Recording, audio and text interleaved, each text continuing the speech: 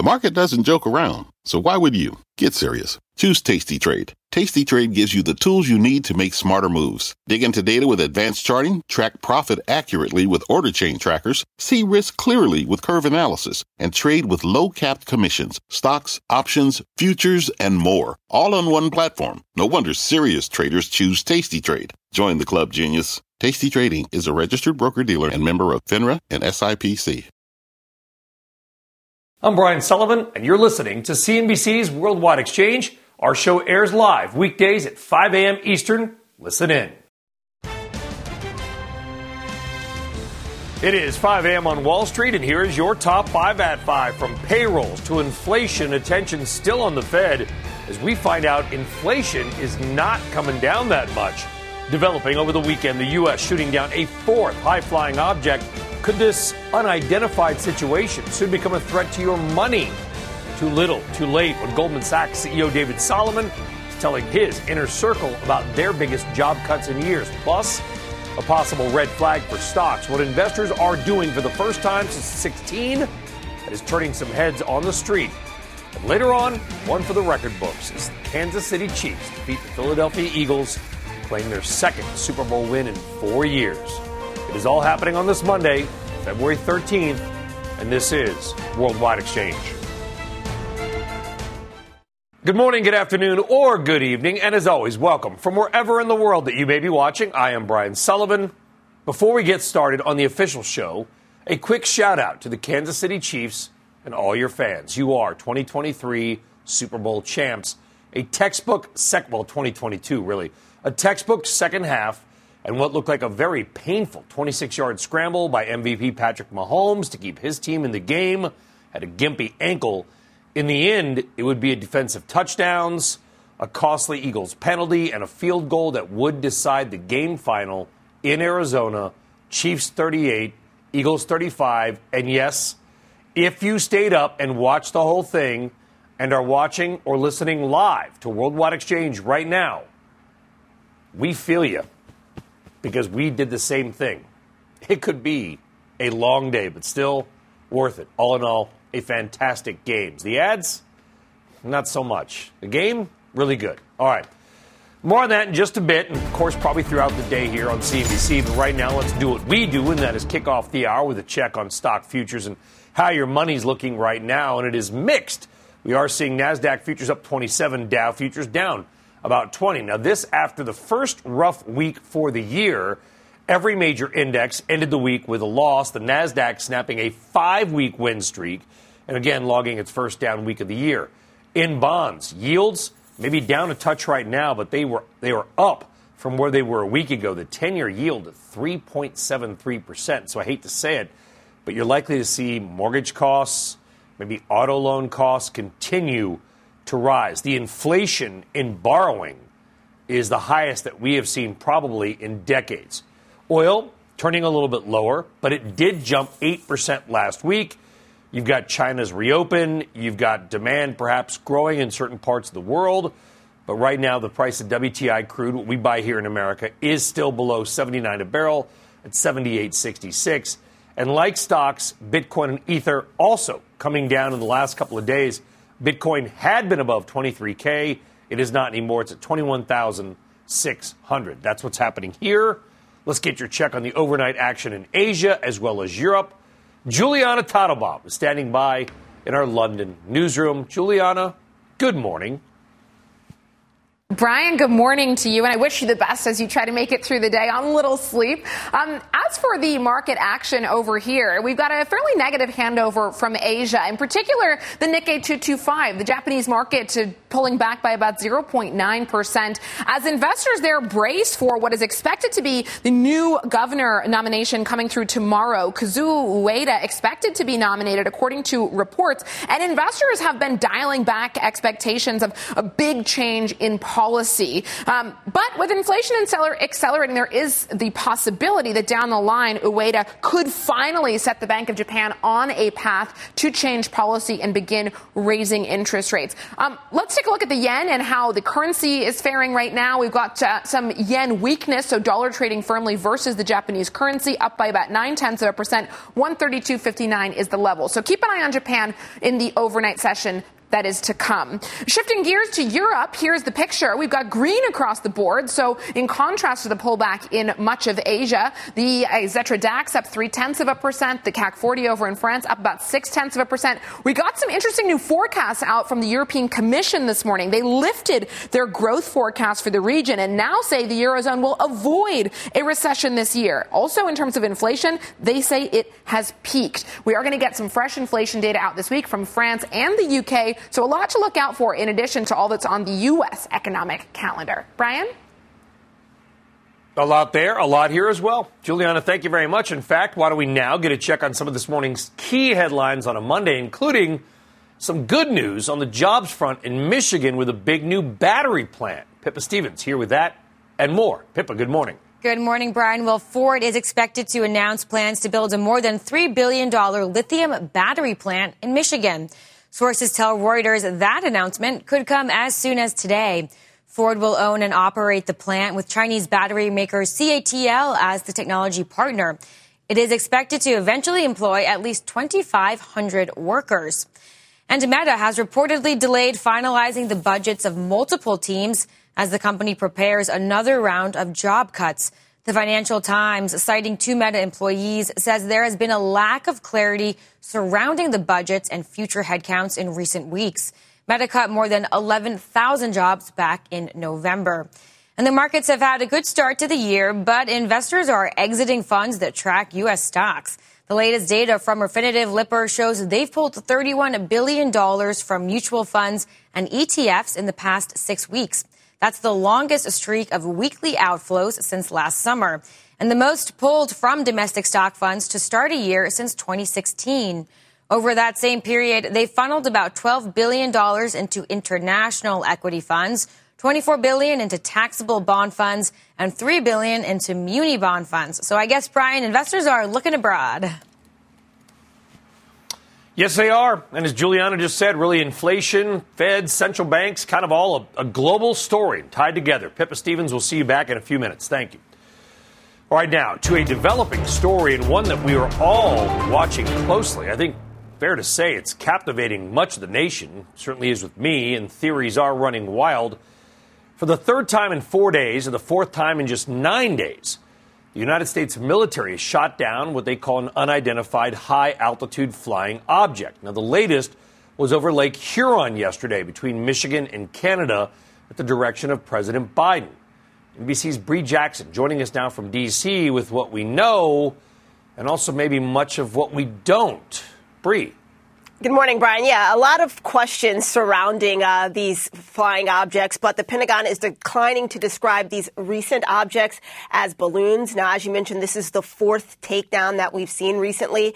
And lawmakers here on Capitol Hill say they're being left in the dark about the situation.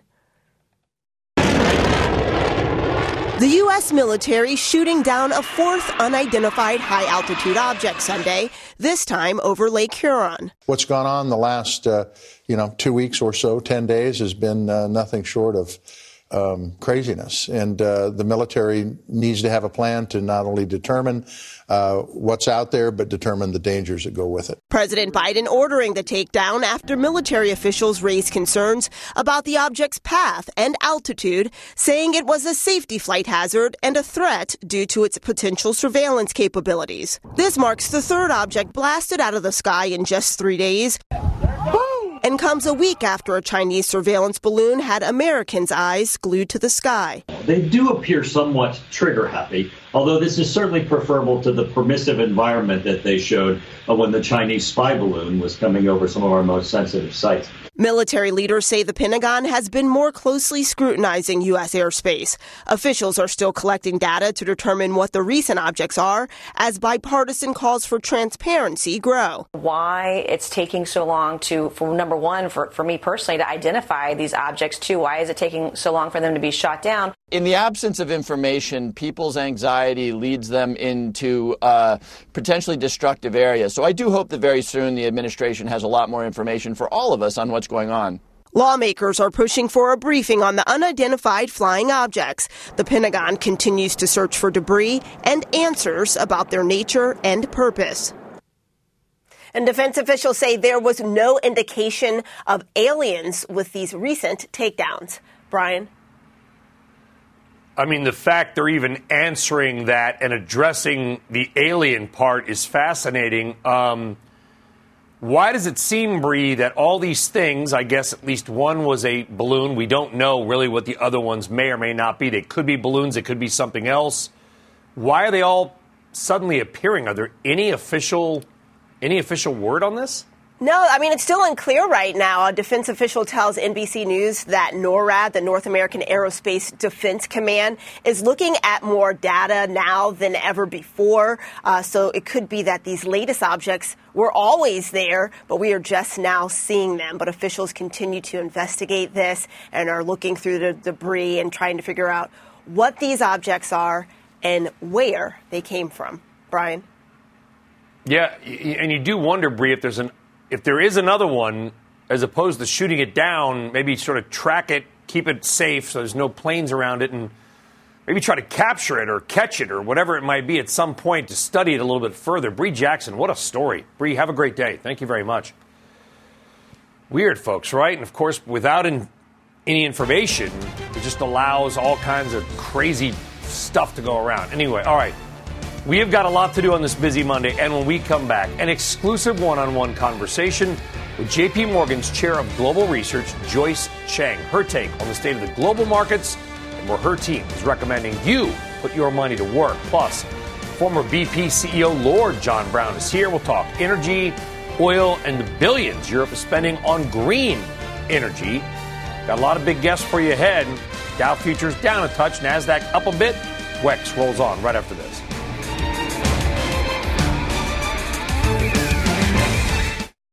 From their innovative practice facility to unmatched views from the fairway, the PGA of America is helping lower scores and elevate fan experiences with 5G solutions from T-Mobile for Business. Together, we're using AI-powered analytics to expand coaching tools and bringing fans closer to the pros with 5G connected cameras. This is game-changing innovation. This is the PGA of America with T-Mobile for Business. Take your business further at T-Mobile.com/now. What does it mean to be rich? Is it having more stories to share or time to give?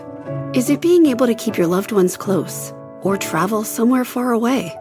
At Edward Jones, we believe the key to being rich is knowing what counts. Your dedicated financial advisor will take a comprehensive approach to your financial strategy to help support what truly matters to you. EdwardJones.com/findyourrich. Edward Jones, member SIPC. All right, welcome back, and good post-Super Bowl Monday to everybody out there. All right, well, after a big start to the year, is the stock market rally starting to fizzle out? And if so, is it because some investors may be coming around to what the Fed has been telling us, beating us over the head with, that rates will peak above 5% and certainly are not going to be cut this year, maybe not next year? We just got a revision to the December inflation numbers that showed inflation is actually hotter than we even thought. And that could be confirmed with new inflation data, both on the consumer side and the producer side this week. So with all that in mind, what do we do right now? Let's bring in Vance Howard, CEO and fund manager at Howard Capital Management. Vance, good to see you again, and happy Super Bowl Monday. If you stayed up like we did, you're just kind of powering through on caffeine and luck at this point. Yeah. I don't know whether to be more surprised by what happened last week, oh my gosh, we fell, or by the fact that suddenly the calendar flipped and every stock that everybody was selling last year suddenly became the greatest investment in the world. People are too bearish. I mean, they're just too bearish. You got to take some of this negative news out. Our proprietary indicator, the HCM Byline, went positive for the first full time, meaning the long-term trend changed about 3 or 4 weeks ago. So we've been buying these pullbacks. I think you needed to get a little bit more optimistic. Yeah, inflation's out there and the Fed's doing their job to try to control it. But there's a lot of wonderful things going on in this country and a lot of wonderful companies making a lot of money. We see a tremendous amount of opportunity here, Brian. I'm bullish. Everybody's so negative, but I'm bullish. That's because the HCM byline's positive. The trend turned, and the trend turned back up. And Brian, to be successful at this, you're going to have to do what's not comfortable sometimes. Yeah, it certainly wasn't comfortable last year, and then all of a sudden everything changed. I don't know if it was tax loss selling to end the year or just garbage buying this year. A lot of the worst companies rallied, but there's a lot of good companies out there. And, we love to talk on CNBC, Vance, as you know, about Apple. We talk about Tesla all the time. There's a lot of great companies out there we probably don't talk enough about. One of those you think is there is a New Jersey-based refining company. No one believes that, but there is. It's called PBF Energy, and you think that is a good bet. Brian, it plays into our theme that we think small cap and mid caps are going to do pretty well this year. And, they're a good refinery. They're doing a good job. We think oil and gas is going to be very good this year. They're paying a dividend. The balance sheet looks strong. We think it'll break back up to that $50 range and potentially push up in the $55, $60 range in the near term, probably in the next, sometime this year. So we think it's a good optimistic play. It's a little bit different. Brian, you and I, we talk a lot about the big stocks, NVIDIA, which we like quite a bit, but, it's run quite a bit, so pullbacks are viable. But here's a nice little mid-cap that people can invest in that we think's got some legs. Another one of those might be a Boise Cascade, another one that fits sort of your screening metrics. We think of them as a paper and it's kind of a packaging company. I'm not sure I've actually mentioned the name Boise except in reference to Idaho for a couple of years, Vance. It is. Well, they're one of the largest manufacturers of wood products. We're pretty bullish on the construction side of this equation, too. We think housing is going to get pretty tight. We think the construction sector and the building sector is going to, have a pretty good year in 2023. Boise Cascade's a good way to play this. It's got a good balance sheet, nice dividend. It's just a strong, well-managed company. I think people need to look at it. And also from a technical standpoint, it's pulled back and it looks like it's ready to be viable right here and ready to try to shoot up higher. Vance Howard, we really appreciate getting up early post-Super Bowl. When they called you and booked you, did you realize it was the Super Bowl, Vance? You're like, okay, that's the Monday after the – or just forget about it. Be like, it sounds good, and then realize, what did I do? Yeah, I thought about it like you, Brian. I'm in my next pot of coffee, I'll remember this morning. I was scraping off the Eagles' face paint just 10 minutes before the show launched, Vance Howard. Appreciate it. I just took my hat off. Thank you very much. That's it. Thank you very much. Vance Howard, Boise Cascade, and PBF. All right.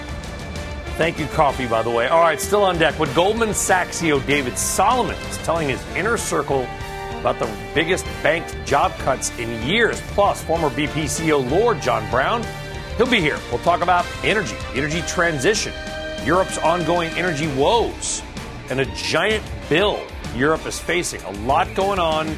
Grab another cup of coffee for yourself. We're back right after this.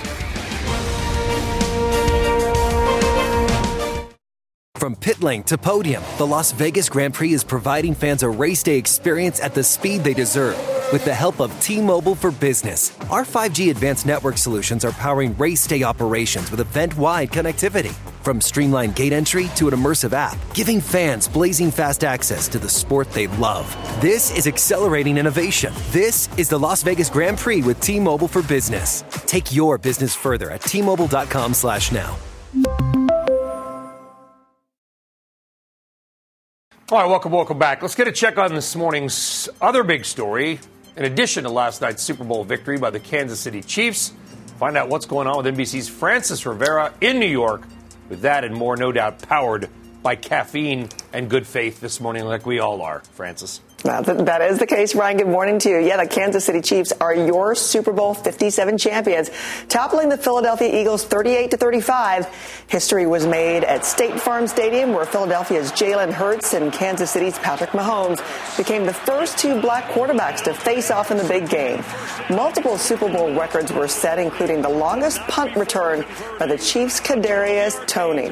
And the Eagles' Jalen Hurts became the first player in NFL history to rush for two or more 4 touchdowns and throw for another. He also broke a Super Bowl record for most rushing yards by QB, beating Titans quarterback Steve McNair's 2,000 record. The Eagles led heading into the second half, but the Chiefs stormed back. A field goal sealed the deal with just seconds left in the game. For the lead. Butker up. Got it. And despite playing with an injured ankle, Mahomes threw for 182 yards and 3 touchdowns. He took home the game MVP title for the second time in his career and became just the 13th quarterback to win multiple Super Bowls. Rihanna ran the town in Glendale, Arizona for a show-stopping Super Bowl halftime performance.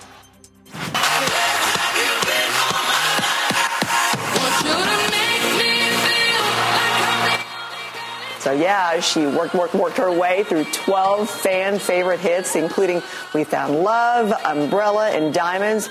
Rihanna also surprised the crowd with a major announcement. Her rep confirming to NBC News she is pregnant with her second child after cradling her baby bump during the set. I got everybody talking. Is she pregnant? Is she not? Is that a baby bump? She confirmed it. So that was her big news. And now for Kansas City, a whole lot celebrating. And Wednesday is their big parade day, Brian. Yeah, and Philly bumming scenes of just people just despondent in the streets. They're rocking in Kansas City. It was a great game, by the way. Francis Rivera, thank you very much. Sure thing. All right, still to come here on CNBC, former BP CEO Lord John Brown on the state of global energy markets and what Europe maybe could learn from the United States. But first, we're also watching shares of Adani Group. Again this morning, Moody's over the weekend lowering its outlook for 4 of the Indian conglomerate's companies, citing a, quote, significant and rapid decline in their market values. Among the companies on the chopping block for Moody's, Adani Green Energy, Adani Transmission, Adani Electricity, Mumbai. Worldwide exchange back. Dow futures off 44. And we're back after this.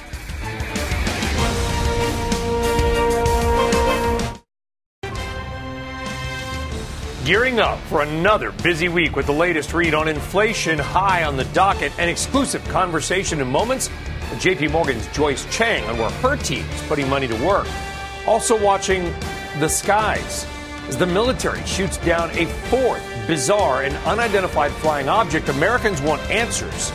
We have the latest and whether this could soon become a markets event. And Goldman Sachs CEO talking job cuts regrets and not taking an axe to headcount sooner. His surprising new comments on this Monday, February 13th, and this is Worldwide Exchange. Welcome back, and good post-Super Bowl Monday morning, everybody. I am Brian Sullivan. Thanks for joining us. Just a reminder, by the way, tomorrow is Valentine's Day. Now, we got all Super Bowl brained, but, you know, tomorrow's Valentine's Day. Just prep. All right. Let's see how your money is prepping to shape up on this Monday, and that is kind of a mixed trade, I guess. No real indication. NASDAQ futures, they're up 25. Dow futures down 44. So at this point, I think flip a coin, kind of see which way the market's going to go overall. By the way, we're coming off the first down weeks for the year for the major averages. Kind of a red-hot start to the year, completely the inverse of what happened last year. Last week, however, was the first down week for the major averages in 2023. Bond yields and likely borrowing costs keep going up. Inflation does remain red hot.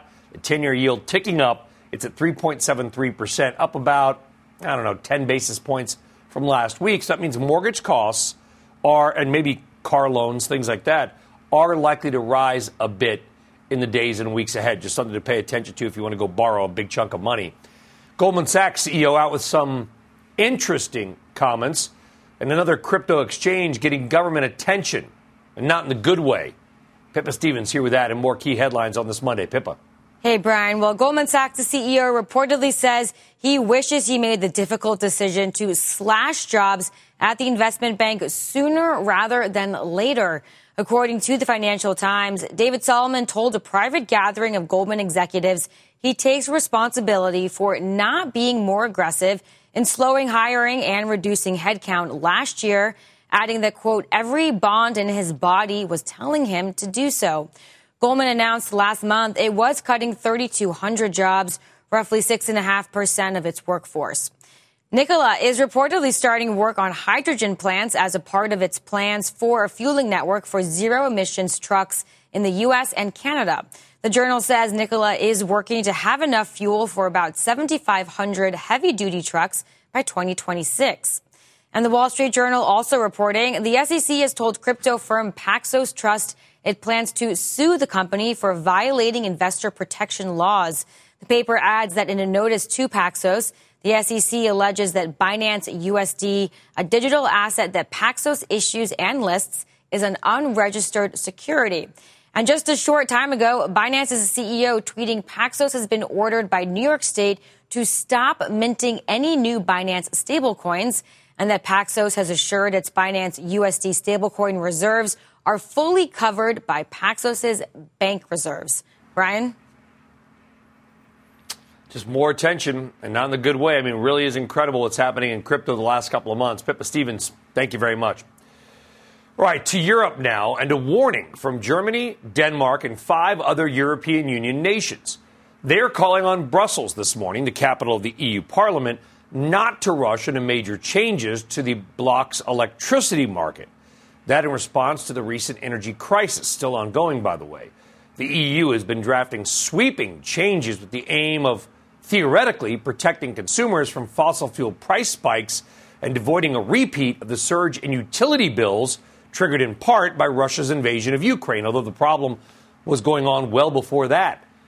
This is European governments as a whole have now spent nearly $850 billion and rising to deal with the current crisis, up more than 12% from a year earlier and nearly equal to the EU's $800 billion COVID recovery fund. In fact, costs for the European energy crisis are going to go up past what they spent on COVID. Joining us now with this and more is Lord John Brown. He is the former CEO of BP and current chairman of Beyond Net Zero. And somebody, I think, Lord Brown, good to have you on. I think I will see you out at the Zero Week conference in Houston in a couple of weeks. Is the energy crisis, and by the way, we've gotten great, the weather's been terrific, storage levels far better than anybody expected, so we will have natural gas to get through the year. That's very good news. But I do wonder, Lord Brown, is the energy crisis morphing into a financial crisis of sorts? Well, certainly we'll see a financial redistribution. Energy producers, notably the state oil companies and the countries with oil and gas, will be getting much more cash flow than they ever expected to get. I think we see this crisis still around because demand is still picking up post-COVID, notably in China. So we have demand rising and supply being very tight. So far, so good. But, we take it step by step over the year, in particular to the end of this year. And it is good. The storage levels are good, although, again, we're sort of counting on weather perfection. I'm not sure anybody predicted that Mother Nature would cooperate the way that she certainly has. I mean, it was nearly 60 U.S. degrees in New York City just a couple of days ago, which is mid-February. It's unheard of. It's been warmer in Europe as well, Lord Brown. How long can Europe continue to spend this kind of money? What if this goes on for years? Well, it won't go on for years, I don't think, because in the end, there will be supplies opened up and more transportation of energy from places that have it to Europe, for example, and to the UK. So I don't think it'll go on for years. This is a 1 to 2 year problem that will eventually sort itself out. And on the very long run, it changes the whole mix of energies that people will want. So I think that's something that will, in the end, cure. Weather is unpredictable, and certainly with climate change now being very close to a critical point, it's very unpredictable, and indeed, and it's not true to say that the temperature will always be higher. It may well be lower, as happened in the US recently and happens all over the world. Very unpredictable. What is predictable, though, Lord Brown, is human response and the reticence of significant change. And I'll give you an example. I've been reporting on this story for a while. I was in the UK prior to the Ukraine invasion. This is not the Russia invasion made it a lot worse, but the problem was building well before then. I was in Germany, and they were talking about constructing all these more wind turbines in the northern part of the country. But there were so many permitting and regulatory issues and public opposition, they couldn't build the power lines to get the wind power to the richer southern part of the country. And I kind of laughed sarcastically because that happens in the United States. You might be familiar with the term NIMBYism, not in my backyard. Unless we get those hurdles solved, how are we going to build out anything of significance? So the good news is at least people understand where the issues are. You have to wait for a very long time to get a wind farm offshore in the North Sea connected, because there are bottlenecks to do with regulation, to do with the ability to cable, the ability to get from a local distribution company to the national grid and back again. So lots of issues are around, and they've just got to be sorted out. Otherwise, productivity in this area will get worse and worse. So the electricity grid was never sorted out, never designed to do what it's doing at the moment. So there needs to be a big infrastructure investment to get the flows in the right direction, to get the sources sorted out. And there just isn't enough money going in at the moment. There will be, I believe, as the pressing need becomes so apparent. The other thing, incidentally, is it's not just supply of electricity and other forms of energy, it's demand as well. Every day we go around a city and there's useless lighting. Lots of office buildings with nobody in them are fully lit. Lots of people idling in cars.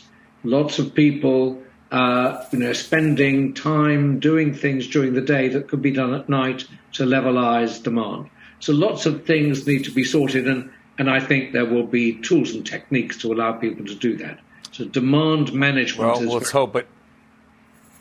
Yeah, well, human behavior may be always the hardest hurdle to overcome. So far, so good. I guess I'll see you in Houston in a few weeks, Lord Brown.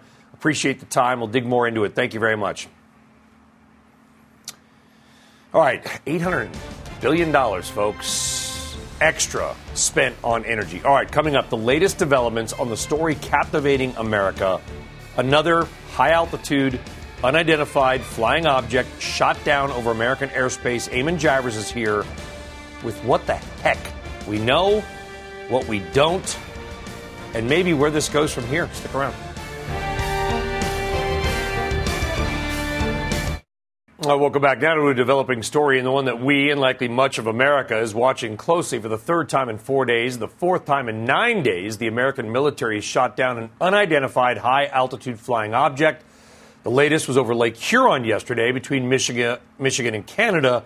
Fighter jets and even a refueling plane were launched from Wisconsin to eliminate the object. Eamon Javers joining us now from Washington. And Eamon, you and I going back and forth yesterday on text on this. What a story. That's right.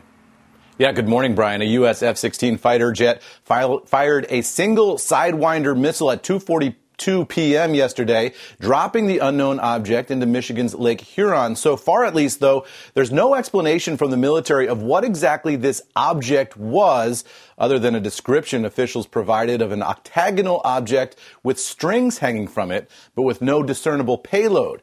It was traveling at an altitude of about 20,000 feet. Now, the military is expected to try to recover the object from the frigid lake waters in the coming days. This unprecedented spate of encounters began on February 4th when a U.S. F-22 Raptor shot down a Chinese surveillance balloon off the coast of South Carolina. On Friday, the U.S. military shot down a, quote, high-altitude object, unquote, in Alaskan airspace. The White House described that object as flying at an altitude of roughly 40,000 feet and as being roughly the size of a small car. Then on Saturday, a U.S. fighter jet shot down a second unidentified object over Canada. It's just not clear where the latest 3 objects came from, who sent them, or what their intent was. It seems clear, though, that the White House will be under a lot of pressure to provide answers to all this as the week goes on, Brian. I got 100 questions and not enough time. Yeah, are we going to get, when can we expect to get some real information? They're having these press conferences, not on camera. The Pentagon, they're just giving us kind of basic facts. I guess the U.S. government, at least as far as they're telling us, is just as confused as we are. Yeah, they are not offering any real explanations here. Part of the challenge is that U.S. and Canadian forces need to get to the areas where these objects were shot down in the north, and it's so cold and so remote up there that is going to be a challenge. We also have a challenge of fishing whatever it was that was shot down out of Lake Huron in the middle of February. That's going to be a difficult challenge, too, practically. So more answers waiting for that. But we saw one of the top generals was asked yesterday, look, are you ruling out aliens here? And he said, look, I'm going to leave that up to the intelligence community. I'm not ruling anything out now. And the Pentagon walked that back a little bit after that general said that and said, well, we don't see any indication that it is aliens. So it's not that, or maybe not that. And that's it. And the Chinese, the Chinese government last night said, I was just going to say, the Chinese government last night said they have no information on the 3 unidentified objects either. So take that for what it's worth. I think they've claimed to shoot down one themselves in their airspace. We launched a Sentry aircraft, which is that one with the big satellite dish, effectively the radar on top. I followed its path on flight radar yesterday. You and I going back and forth. We launched a Stratotank, a refueling plane. When we fire up an F-16, it's probably a couple $100,000 of fuel. The missiles, $400,000. We're spending a lot of money on this. Yeah. These airplanes have significant camera capability. I find it, and I spoke with 2 aviation executives yesterday. I find it, including one former naval pilot, I find it impossible to believe that the government does not have the video from these fighter jets. There's no way the fighter jets are going up, blowing these things up without taking a look at what they are and maybe getting something on camera. Is it possible, Eamon, we could get some kind of video of these soon? Because I can assure you, we are not blowing these up, at least according to people I'm talking to that know military tactics and aviation, without getting a check, filming them, and trying to further understand what they are. Right, and for the basic reason that you want to be darn sure that they're unmanned before you shoot them down, right? You don't want to accidentally kill somebody, particularly a civilian. I'm on my way to New Mexico. Innocently right? over Michigan, right? Exactly. You can't have that. So they have to take a good look. The government has not released anything yet in terms of pictures, intelligence, details about what these things were. Presumably they're waiting to get the wreckage to really look at it so they understand what they're dealing with. But put all this in context, Brian, of the UFO report that came out in January. The U.S. government has said there are unidentified flying objects in U.S. airspace, 171 of them that they're looking at as totally unidentified incidents that where U.S. military pilots reported seeing these objects in the air, not shooting them down over the last year, but seeing them. And the U.S. military has said publicly it is stumped about what these things are. So it's a mystery, Brian. Theories out there from China testing our radar to like some promotional thing for U2's unidentified sphere in the air ad that we saw yesterday. They're just letting these things run it's rampant. Just Bono on the edge. Yeah, that's clearly not it. But I'm telling you, it's the internet. Everything's out there. Eamon, thank you. Wow. Yeah. All right, as we head to break. During February, we are celebrating Black Heritage with some of our CNBC teammates, contributors, and business leaders. Here's former BET CEO and Leading Women Define founder, Deborah Lee. Growing up in the segregated South emphasized to me at a young age the importance of being an African American woman. I've always been very proud of my heritage, proud of our history, proud of all we've accomplished. And one of my greatest desires in life was to be successful and to be able to give back to my community. I'm very proud of being able to do that, and I hope it has had an impact on the rest of the world.